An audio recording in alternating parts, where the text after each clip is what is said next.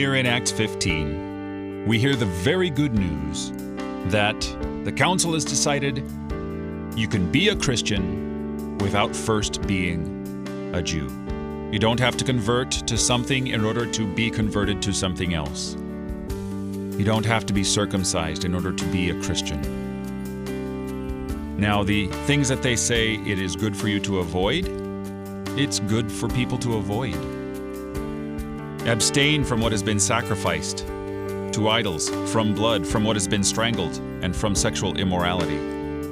It benefits everybody if these things are not indulged.